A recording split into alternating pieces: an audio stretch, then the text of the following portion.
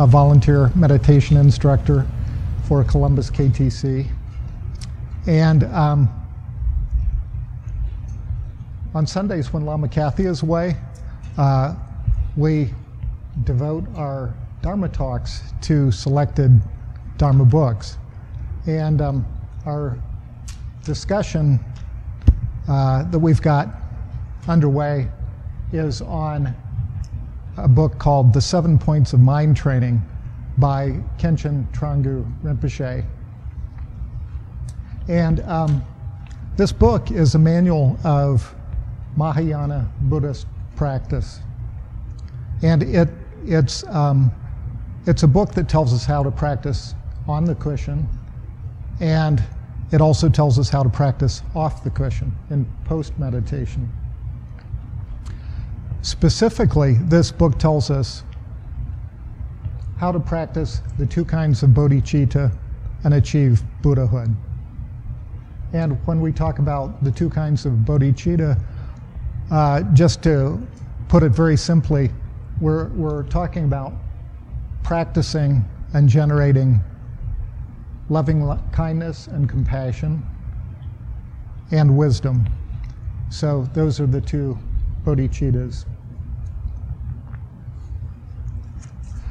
The author of this text is Tranggu Rinpoche, and he's an eminent scholar and recognized meditation master in the Karma Kagyu tradition, which of course is our lineage here at Columbus KTC.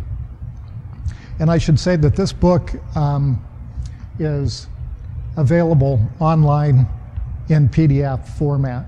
So the store doesn't have any copies because I don't think there are any copies. It's online, but it's free there. And if you Google 7 Points of Mind Training, Tranggu Rinpoche, you will find it very readily. So the sources of the teachings that are contained in this text, the mind training teachings, are the sutras, which are the recorded words of the Buddha, and the shastras, which are the commentaries by masters who commented on the Buddha's words. And these mind training teachings were collected by a great 11th century master, Indian master, by the name of Atisha. So he collected and collated and digested these teachings. Now, the last time we discussed this book, we talked about the first point of mind training. And, well, we said the title of this book is The 7 Points of Mind Training. And what that is referring to is 7 major topics of mind training practice. And so last time we talked about the first point, and this morning we're going to talk about the second point. But the first point was all about the preliminaries. And these preliminaries are practices that we do to make sure that we are a proper container, if you will, for the practice that follows. And so we discussed last time about what these preliminaries are. So in these preliminaries, we do a number of things. If you were at yesterday's Shamatha retreat at the Center for Pragmatic Buddhism,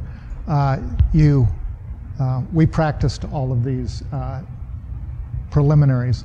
So we begin with refuge, taking refuge. Then we practice a brief guru yoga. Then we contemplate the 4 thoughts that turn the mind to Dharma.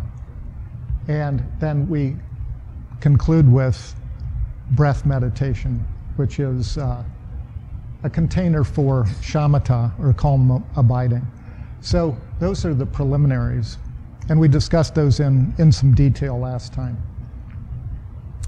Our topic this morning is titled Arousing Bodhicitta. And so here we're talking about the second topic of the 7 topics of mind training. And this is the main mind training practice. So when we're talking about arousing bodhicitta, that's what mind training is all about. And the main practice is, as we said, arousing 2 types of bodhicitta. The first type is called ultimate bodhicitta, and the second type is called relative bodhicitta. So today we're going to talk about the first half of the chapter, which is devoted to ultimate bodhicitta.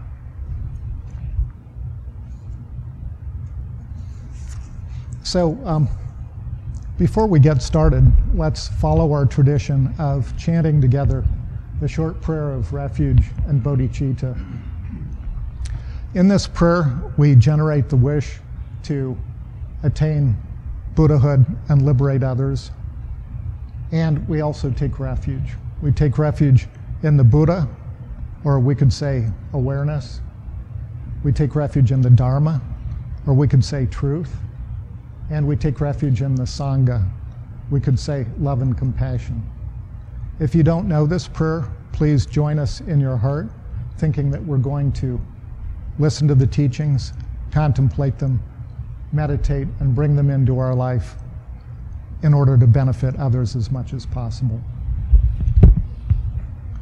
Sanje chodang soki chognam la jang chu bardu dakni kyab suchi dagi jin sochi pesanam ki Dro laha penchir sanjay druparsho sanjay chodang soki chognam la jang chu bardu dakni kyab suchi Dagi jin sochi pesanam ki Dro laha penchir sanjay druparsho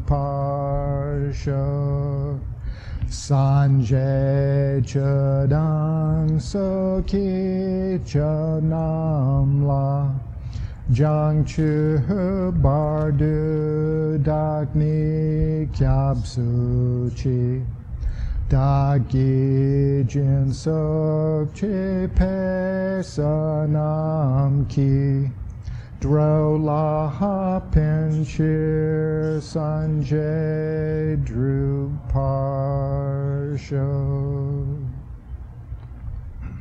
Okay, thank you.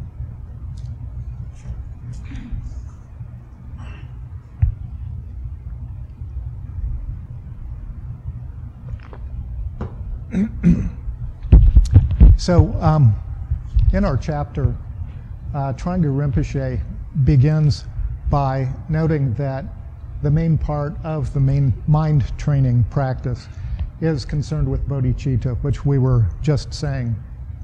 And bodhicitta is a Sanskrit word that means mind of awakening. And Trungpa Rinpoche says this is the mind that wants to help all sentient beings achieve complete happiness. Another way of defining it is to say this is the mind that wants to attain enlightenment and liberate all beings from suffering. But they're both, in those statements, we're saying the same thing. As we said, there are 2 kinds of bodhicitta, ultimate bodhicitta and relative bodhicitta. And Trungpa Rinpoche says that ultimate bodhicitta is generally considered more important than relative bodhicitta. But for beginners, in the mind training teachings, relative bodhicitta is actually considered more important. So the reason for this is because ultimate bodhicitta is very hard for beginners. And so the idea is that as we develop relative bodhicitta, this naturally leads to ultimate bodhicitta. Khenpo Karthar Rinpoche has a really great way of describing the process in which relative bodhicitta leads to ultimate bodhicitta. And again, we could be saying the way love and compassion leads to wisdom. Khenpo Rinpoche says that practicing relative bodhicitta softens and opens us so that we can be able to realize wisdom. So to realize wisdom, we have to be soft and open. So the main practice of the 7 points of mind training begins with ultimate bodhicitta.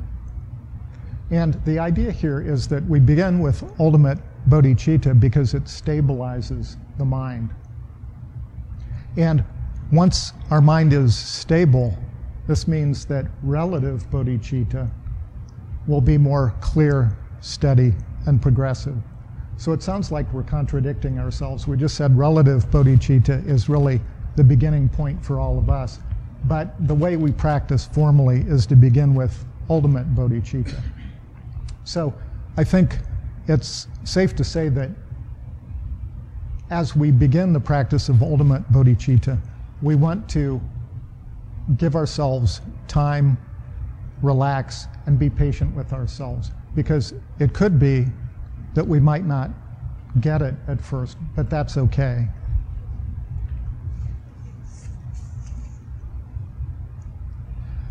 So even if we have trouble with ultimate bodhicitta at first, relative bodhicitta will actually develop a stronger intention to develop successful ultimate bodhicitta. So these two feed each other, and even if ultimate bodhicitta, even if we're not quite getting it at first, it doesn't matter, because as we practice, relative bodhicitta feeds ultimate bodhicitta. So how do we train in ultimate bodhicitta? The short answer is that we begin with analytical meditation and we conclude with placement meditation. So what do we mean by analytical meditation? We're doing a particular form of analysis with analytical meditation, and it's not some sort of logical analysis. What it is clear looking. And so with analytical meditation, what we're doing is actually engaging in looking at how things really are, apart from our ideas about how things are. So we're trying to see how things really are. And this isn't accomplished by thinking about how things are. It's accomplished by looking for ourselves and seeing what our experience, our personal experience, tells us. What is the feedback we're getting? What do we see? Now, the result of this analytical meditation, this looking or analysis, we're giving you the answer right off the bat. What we do is, when we look to see how things really are, the result is that we find that nothing truly exists.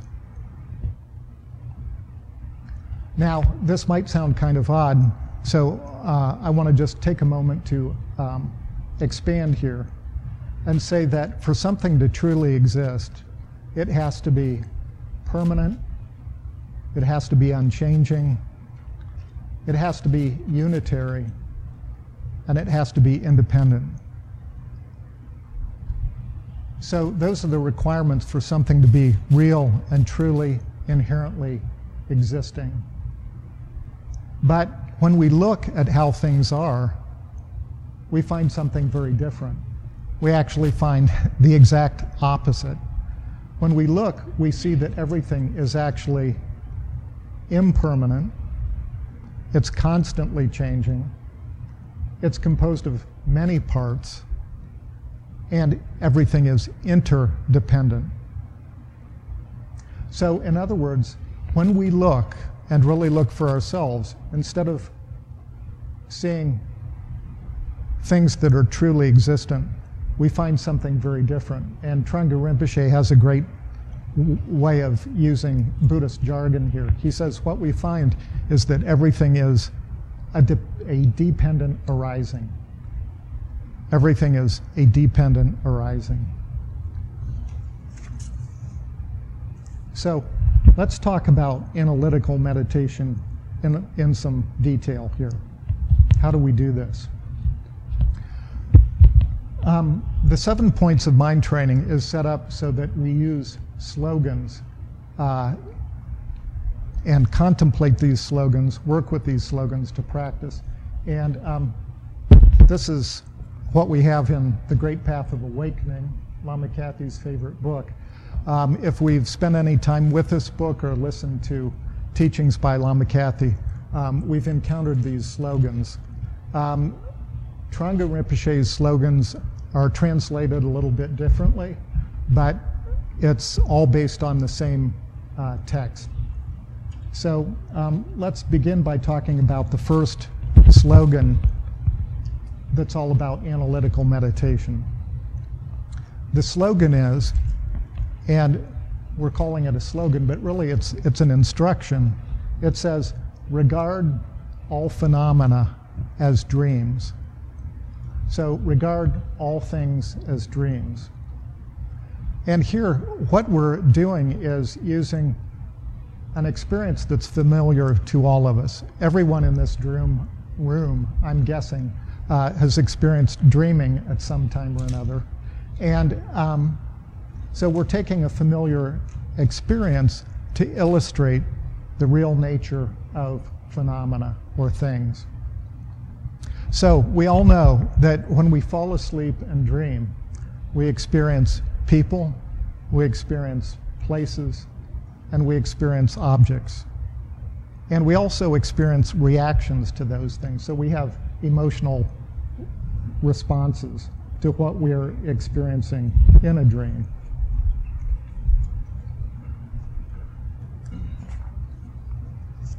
So when we dream, that all seems very real. But when we wake up, we see that those dream experiences weren't real at all. Everything was just a dream or an illusion. So this contemplation, regard all phenomena as dreams, or regard all things as dreams, is inviting us to entertain the possibility that the experiences of our waking life are no different from our dreaming life. So again, we're talking about looking at our experience. And if we look at it, we see that we experience external people and objects, and we experience internal mental events. We have thoughts, we have emotions, and so on. And what we're saying is, whether it's external or whether it's internal, their nature is no different from a dream. So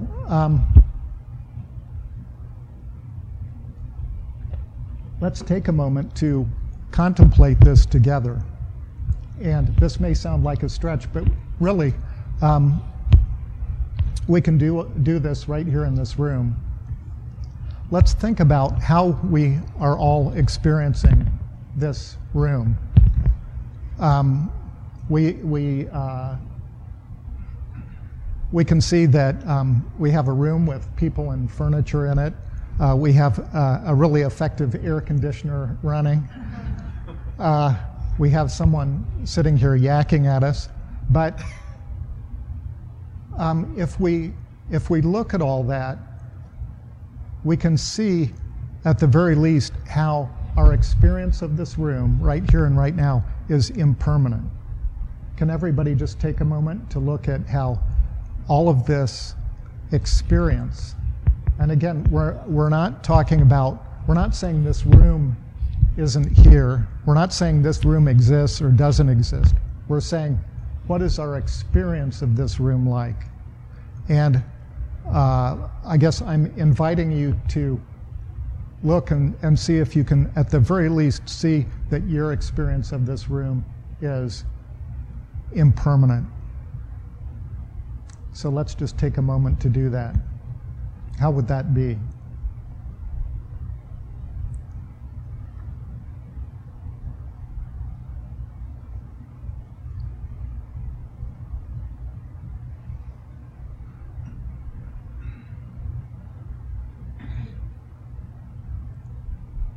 Did everybody have a chance to get a brief taste of how our experience of this room is impermanent? We can go a little bit further. We can also see how our experience of this room is mental and individual to us. So again, we're not saying that this room is out there or isn't out there. What we're saying is our experience is mental and individual. So when I look at these maroon cushions, I'm colorblind, so my impression of these maroon cushions may be different from your impression of these maroon cushions. And that's what we're talking about. We're all in the same room, but we're all having a slightly different experience. We're all having an individual experience, and it's a mental experience.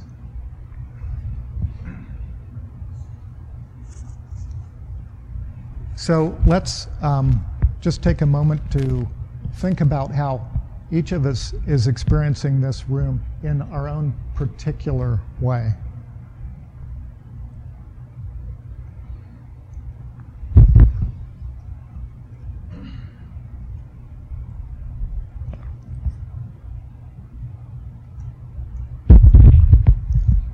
So does that make sense to everybody? Okay.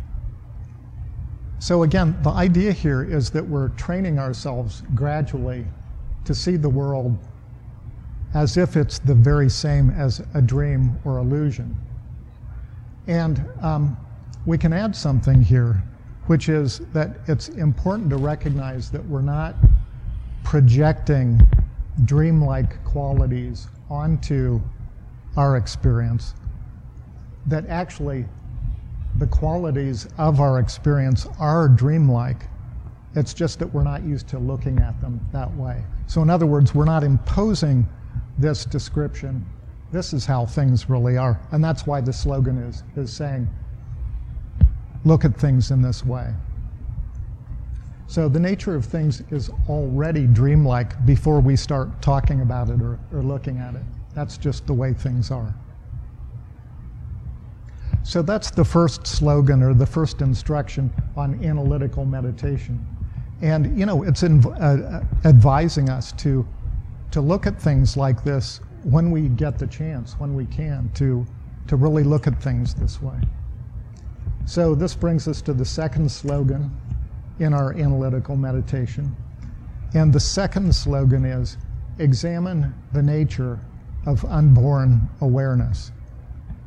Examine the nature of unborn awareness. Now, this is taking us through a progression. We saw while contemplating the first slogan how things outside of us are like a dream or illusion. And hopefully we saw how things inside of us are like a dream or illusion. So that's what we did during the first contemplation of the slogan. So the question now is, how about the mind that experiences these things outside of us and inside of us? The slogan is saying, examine the nature of unborn awareness. So it's asking us to think about, well, how is the mind that experiences this dreamlike experience that's internal and external? In other words, is the mind itself real? We've kind of said, well, when we're sitting in this room and looking at this room, it's not really, our experience is not of something truly existent, it's dreamlike. And our internal responses to this room are not truly existent, they're dreamlike. But what about the mind that is having these internal and external experiences? Is the mind itself real? So, to answer this question, we contemplate this second slogan. And so let's do this together. We'll all sort of talk about this slogan, and we can all try this. So again, what we're asking everyone to do is to look at how things really are, look at our own personal experience. And so the question I want to ask you is, where is the mind that experiences? We all want to take a moment to really look and see, where is the mind that experiences? What is its location? We've all been told that our mind is in our head, but that's just hearsay. That's not our own experience. So we need to look and see for ourselves, where is the mind that experiences? So let's just take a moment to do that.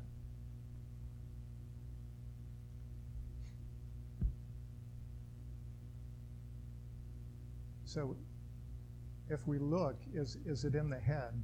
Can we really locate the mind in the head? Or some cultures think the mind is in the heart. Is it there? Or is it in another part of the body? Or is the mind outside the body?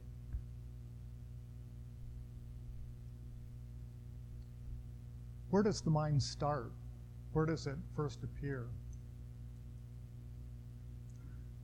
Where does the mind linger?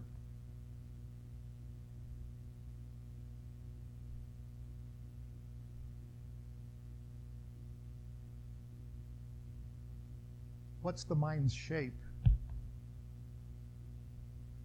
What color is the mind?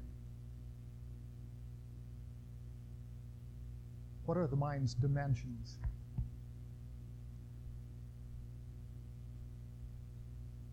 If we really look, even though we've been told that the mind is in the head, the result of our looking is what has been called a not finding. We look and we don't find anything.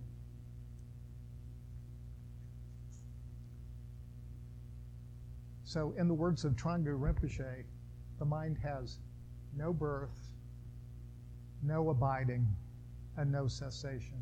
In other words, we can't see where the mind starts, we can't see where it rests or abides or stays, and we can't see where it ends. And this is why the slogan refers to unborn awareness. We can't see where it begins, so it's unborn. So that's the second slogan. The third slogan of our analytical meditation takes us even further in this progression. With each of these slogans, we're taking a step further. And this third slogan is, even the remedy is freed to subside naturally. So what we're saying here is that in the previous contemplations, we came to some conclusions. We concluded that outer experiences are empty. We concluded that inner experiences are empty. And we found, when we looked, that even the mind itself is empty. We didn't find anything. So now we're taking a further step, and we're saying, now we have to let go of even that thought, that particular thought. What did you say again? Even the remedy is free to subside what again? Even the remedy is freed to subside naturally. Okay, thanks. Uh-huh. Sorry. No, that's fine. So what we're saying here with this third slogan is, thoughts are not things. They're not truly existent either. And we can see this when we look at thoughts, they just disappear. So even the one thinking this thought, whatever this thought is for each of us, that's empty too.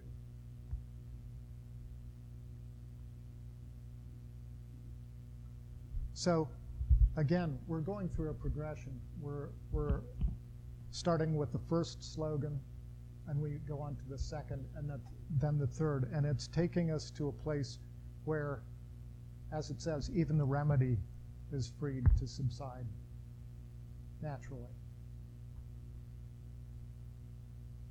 Now, these three steps in our analytical meditation bring us to placement meditation. We said we begin with analytical meditation and we conclude with placement meditation. And the instruction for placement meditation is found in our fourth slogan. And this fourth slogan is, rest in the nature of all, the basis of everything. Now, Trungpa Rinpoche explains that the instruction, rest in the nature of all, means we rest in Tathagata Garbha, which is a Sanskrit word that means Buddha essence or Buddha nature. So how do we do this? The answer is we simply relax and rest in clarity and simplicity. So let's take a moment to try this step, this placement meditation. Let's just take a moment to quietly rest and relax. And we're just resting in clarity and simplicity.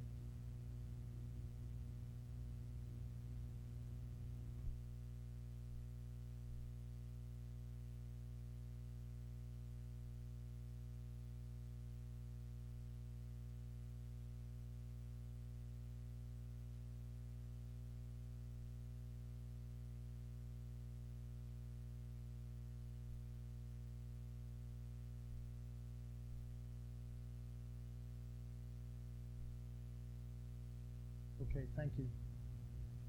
Now, when we're practicing analytical and placement meditation, when we're sitting in placement meditation, when thoughts arise, we just briefly dedicate the merit, and then we start over again and begin the process of analytical meditation. So we can do this actually again and again.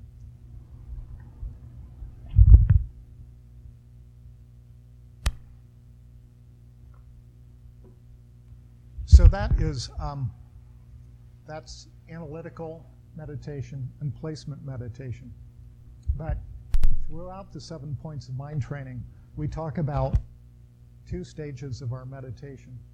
One is formal meditation on the cushion, and the other is post-meditation, or meditation throughout our daily activities. So after our formal practice, throughout the day, we practice by following our 5th slogan for this morning. And this slogan is, in post-meditation practice, be a child of illusion. And what this means is that in our daily life, we foster the feeling that everything is like a dream or illusion. So again, we're returning to that. And trying to think like this during post-meditation supports what we're doing during our formal practice on the cushion.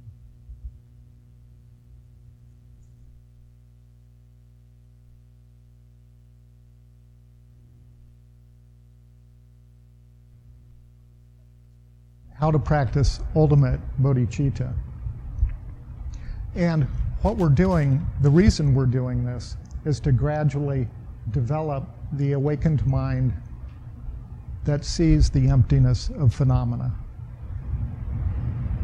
That's not how we normally see things, but that is our path and our goal.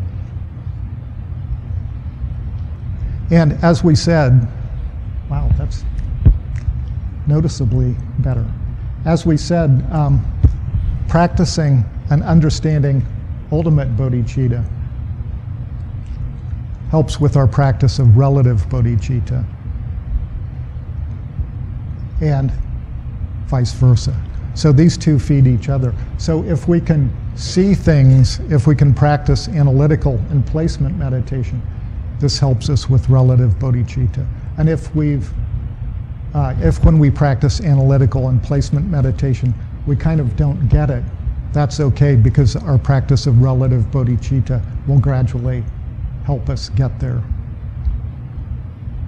So in plain everyday language, what these instructions are all about is helping us develop compassion and wisdom. And compassion and wisdom are the qualities of a Buddha. So our goal is Buddhahood, and by practicing and developing compassion and wisdom, that's how we become a Buddha.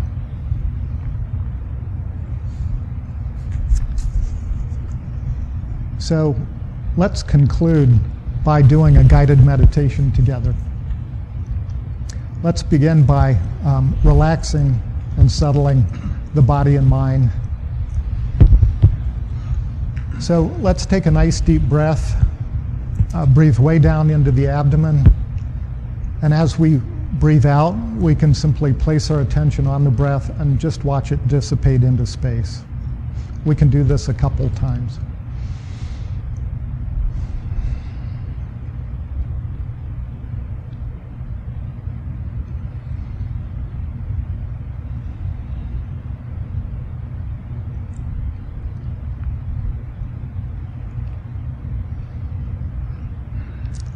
Now, breathing normally, let's place our attention on the breath.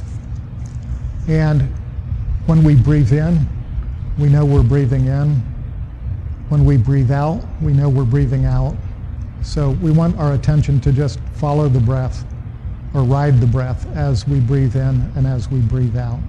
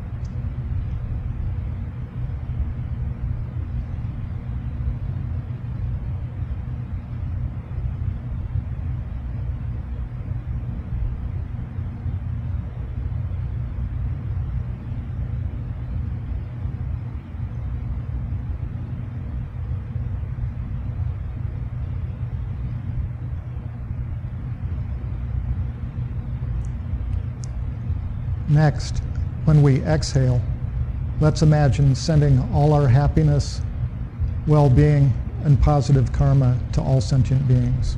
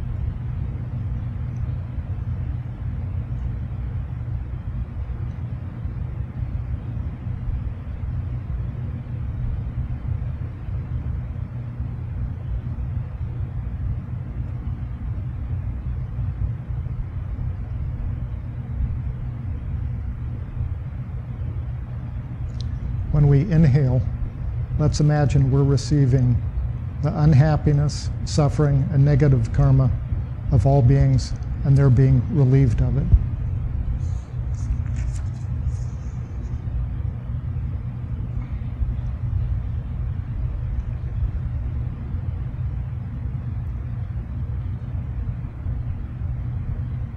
As all of this negativity merges with us, we imagine it dissolves into nothing.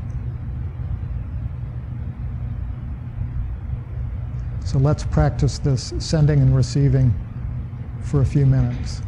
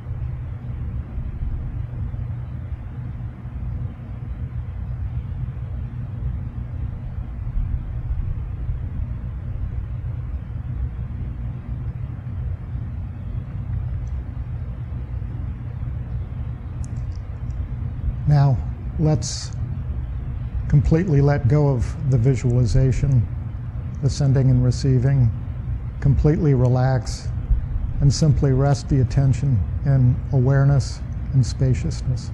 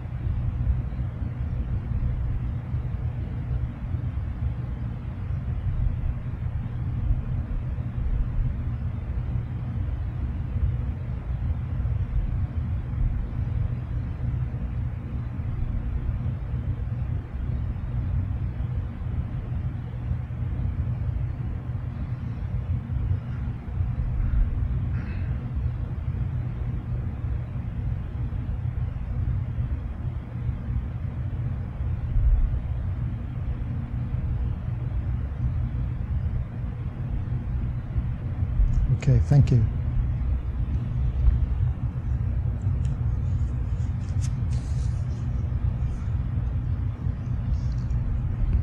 So we have a couple minutes for questions and comments, and Ron has the microphone set up. So if you have any questions or comments, please feel free to step up to the microphone.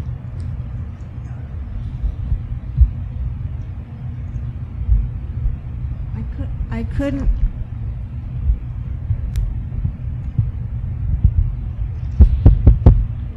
I couldn't hear the fifth instruction. Be it. Oh, okay. Couldn't hear it.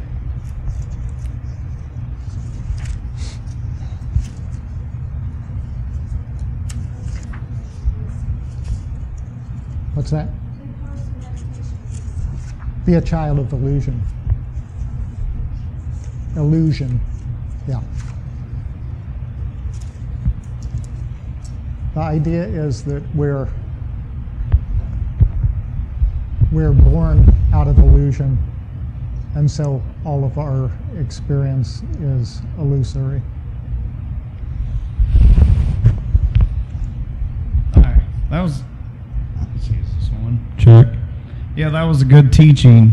I wanted to share this before I get into my question. Okay. I was watching a show on Bruce Lee, and he said, a genius can see logic at the subconscious level. Their logical subconsciousness is not distorted. So that kind of blew my mind, and I expanded on that. And I said that, so the ultimate goal is to try to balance subconsciousness with the dream state of mind with consciousness, the awakened state of mind, to kind of balance them two like a yin-yang. And it kind of went on with this, with your conversation. So my question kind of leads to, you know, like the Buddhist wheel, Yeah. our symbol, and the middle of the wheel, if you picture that being as the mind of the universe, like the thing that controls everything, would the mind of the universe be freedom itself? Is that in our mind that, like, is it an illusion of our mind that we want to solve everything, we want to know the mind of the universe, what keeps everything intact? Or I don't know. Yeah. It's kind of a deep question. That's a big question. It's a good question. You know, in the Buddhist tradition, we always talk about the two realms, and there's the realm of the absolute or the ultimate, and there's the realm of the relative. And of course, we also talk about the four kayas, or bodies of the Buddha. The Dharmakaya, the mind of the Buddha, or the absolute, the Sambhogakaya, or the bliss body, which is sometimes said the speech of the Buddha, but it's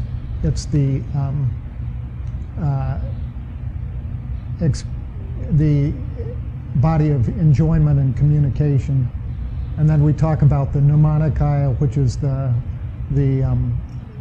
form body or manifestation body or emanation body.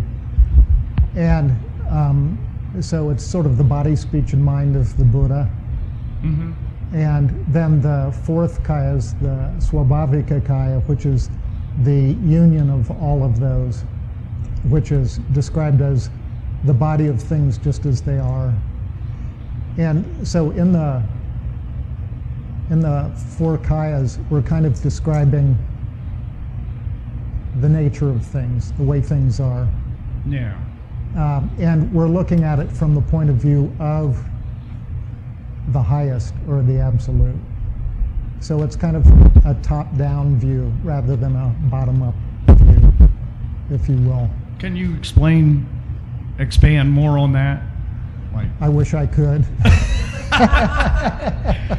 Because even that's kind of mind blowing, like Yeah. to look at it from a above view. Right. Yeah.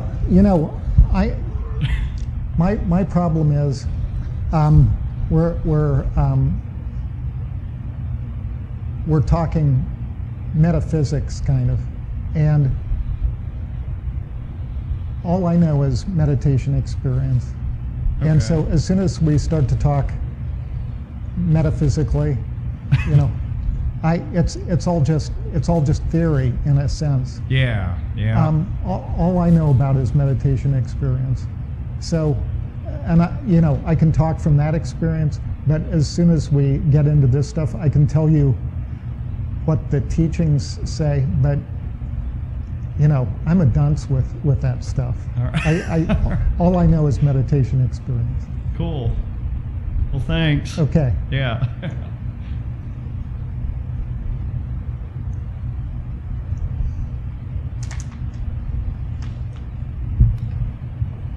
You do. Hey. So what Buddha family are you a member of? No, I'm kidding. I heard you talking a lot about it, ultimate and relative bodhicitta. What I didn't hear, and maybe I just missed it, could you just review the definitions of ultimate and relative bodhicitta? Yeah. Did you mention that? 'Cause I didn't. Yeah. Oh. Basically, when we're practicing ultimate bodhicitta, we're practicing the development of wisdom. And when we're practicing relative bodhicitta, compassion. we're practicing the development of loving kindness and compassion. Yeah. What is the reason one is called relative and the other one is called ultimate?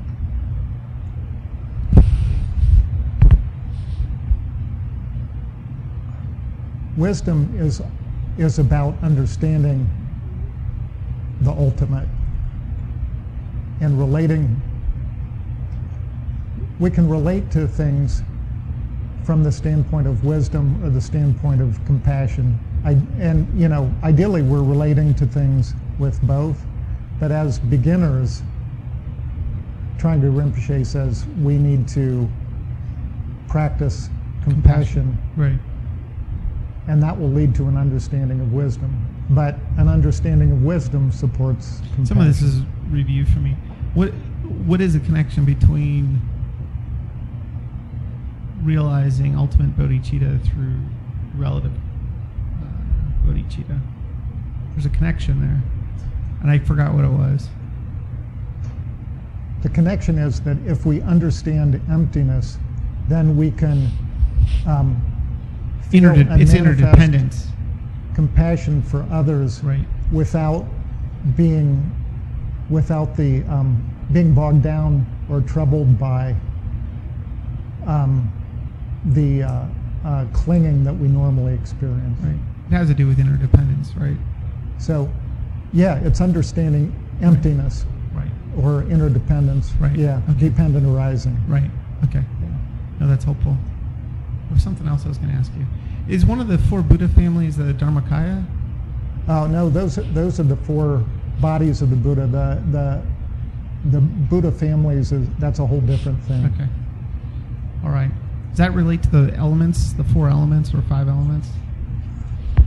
Like the Yeah. analytical meditation, does that get onto if you look up, and you can find this online. There have been, I think there were tricycle articles about this. One of the Buddhist magazines, there were some good articles where they reviewed oh, now I'm blanking on the name. Anyhow, the prominent Trungpa Rinpoche's teachings on the Buddha families, and they will give you a chart of the characteristics, the elements, right, the colors, and all of that. chakra, yeah, all that kind of yeah. thing. Yeah. Okay, that's cool. Thank you, Daryl. Sure. Morning, Daryl. Thank you for a terrific teaching this morning. It was really great. I wanted to get your reaction to something that's been a little bit of a hang-up for me for a long time, and and that is the difference between saying something is a dream versus something is dreamlike. What my hang-up is I think that those terms are sometimes tossed around interchangeably, and to say that our normal, everyday walking around naive reality is actually a dream, or to say it's no different than a dream, because I've heard that said also. Yeah. My hang-up is if I'm being mindful about my waking life and being mindful about my dream state, it doesn't compute in the sense that, well, I can't fly now, okay? Yeah. I can't fend off bullets with, Right. I can do a lot of things in my dream that I can't do when I'm walking Yeah. around now. It also occurs to me, if I'm being mindful about my dream states, that my dream states are pretty fraught with ego stuff. I'm still selfish in my dreams. It's all about me. I'm on stage. I'm doing this wonderful thing, and so I guess for me, my resolution, for what it's worth, is to be a little more picky about saying dream-like rather than no different than a dream or anything Yeah. like that. To me, that means, okay, the coming together of the various states of consciousness we have, the absolute and relative bodhicitta and so forth, is illusory. It's dreamlike and so forth. But anyhow, that helped me resolve that little bit of a Sure. problem. I mean, we can't say that our waking experience is a dream. Dreaming is what happens at night when we're asleep. But we can say it has certain characteristics that are similar to a dream.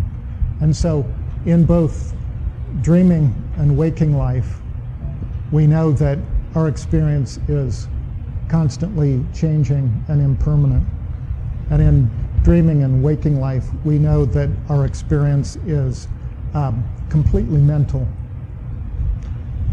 And in dreaming and waking life, we also know that our experience is completely personal, internal. So that's really what's being said. So we're not trying to project or impute some quality on life, on waking life that is not there. What we're doing is saying, let's look for ourselves and see how it really is. And when we look, we will see that, yes, it has these qualities that are very dreamlike. And that's helpful for us to see, because we obviously want to see how things really are. And when we can appreciate emptiness or how things really are, then this actually develops our compassion, because we're letting go of the causes of clinging, and we're also able to see how everyone else is trapped in suffering that really is unnecessary. And so it's a natural result of understanding emptiness that compassion arises. We want to help others. We see them suffering, and we see there's no need. So that's kind of what it's about. I'd say also, this is maybe for sure for me, but I find that back when I was thinking that a dream, that waking life is actually basically a dream, is I find myself pretty much contriving my waking life and like you're saying, projecting what my dream is onto waking life, and feeling that there's kind of some awareness and understanding of it. It was kind of a Yeah, because again, we're not projecting or imputing anything. We're simply looking. It's clear looking, and we're not expecting to find something. We're just looking and finding, or in this case, not finding. What we find is a not finding. That kind of answered my question. Oh, okay. What you just, yeah. Okay, Kinda, okay. I think that makes sense to what I. Okay, well, good. Yeah, I'm glad. So, yeah, we're not projecting anything. We're just looking, and looking at what we find. Yeah. Any other questions or comments? Did all of that make sense to everybody? Okay, well, let's take a moment to silently dedicate the merit. Through our being here, listening to the teachings and contemplating them, may all of us generate a sincere aspiration to tame the mind, wake up, and liberate others. May we establish and maintain a daily meditation practice. May our daily practice gradually lead us to complete Buddhahood. And having attained Buddhahood, may we manifest in order to guide all beings to liberation from suffering.